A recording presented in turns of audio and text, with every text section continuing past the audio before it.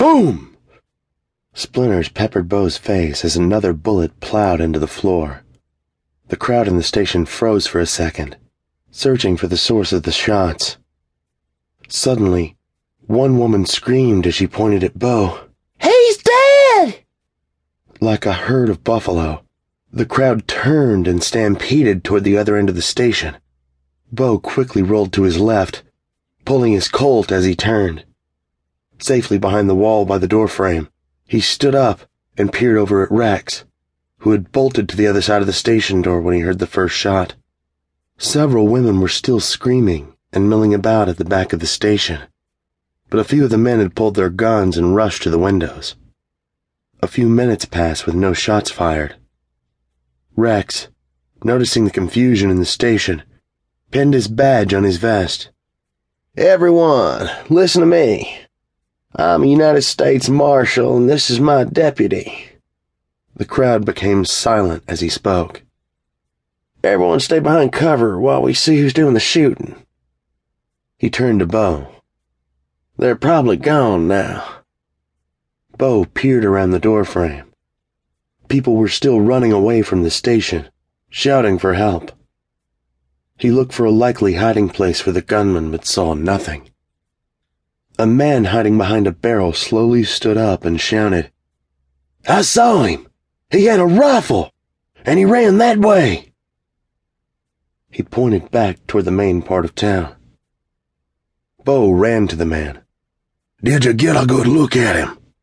"No, but he's wearing a red shirt, and he had brown whipcord pants," the man said. "I saw him go to the Silver Dollar Saloon."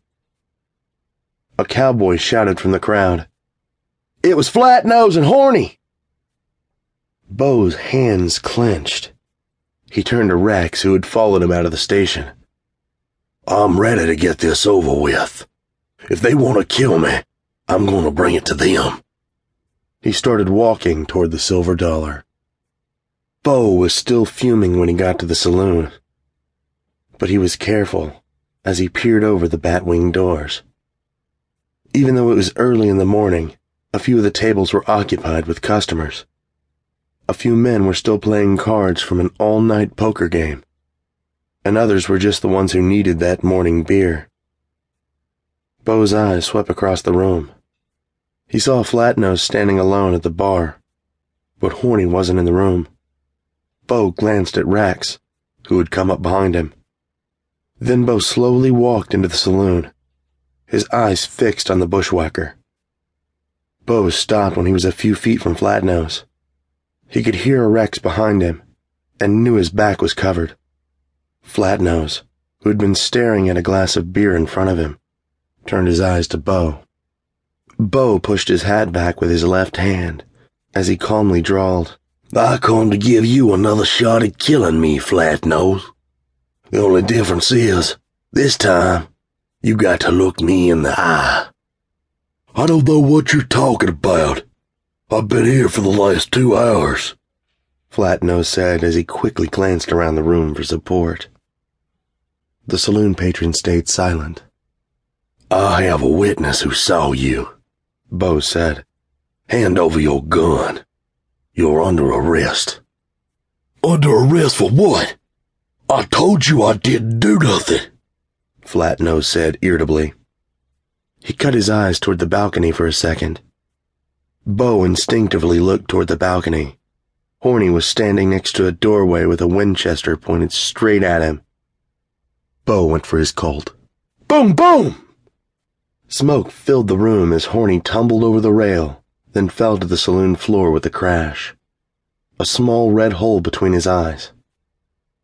Bo realized he had only fired one of the 2 shots, so he quickly turned to Flat-Nose, but the outlaw was down on the floor, blood gushing from a ragged hole in his chest. Rex was holding his smoking Colt and searching the room with his eyes. "I saw that," shouted someone among the few customers who had sat in silence all through the incident. "You shot him without any reason. The sheriff will hear about this." Rex turned to the man, who had gotten up and was walking towards the door.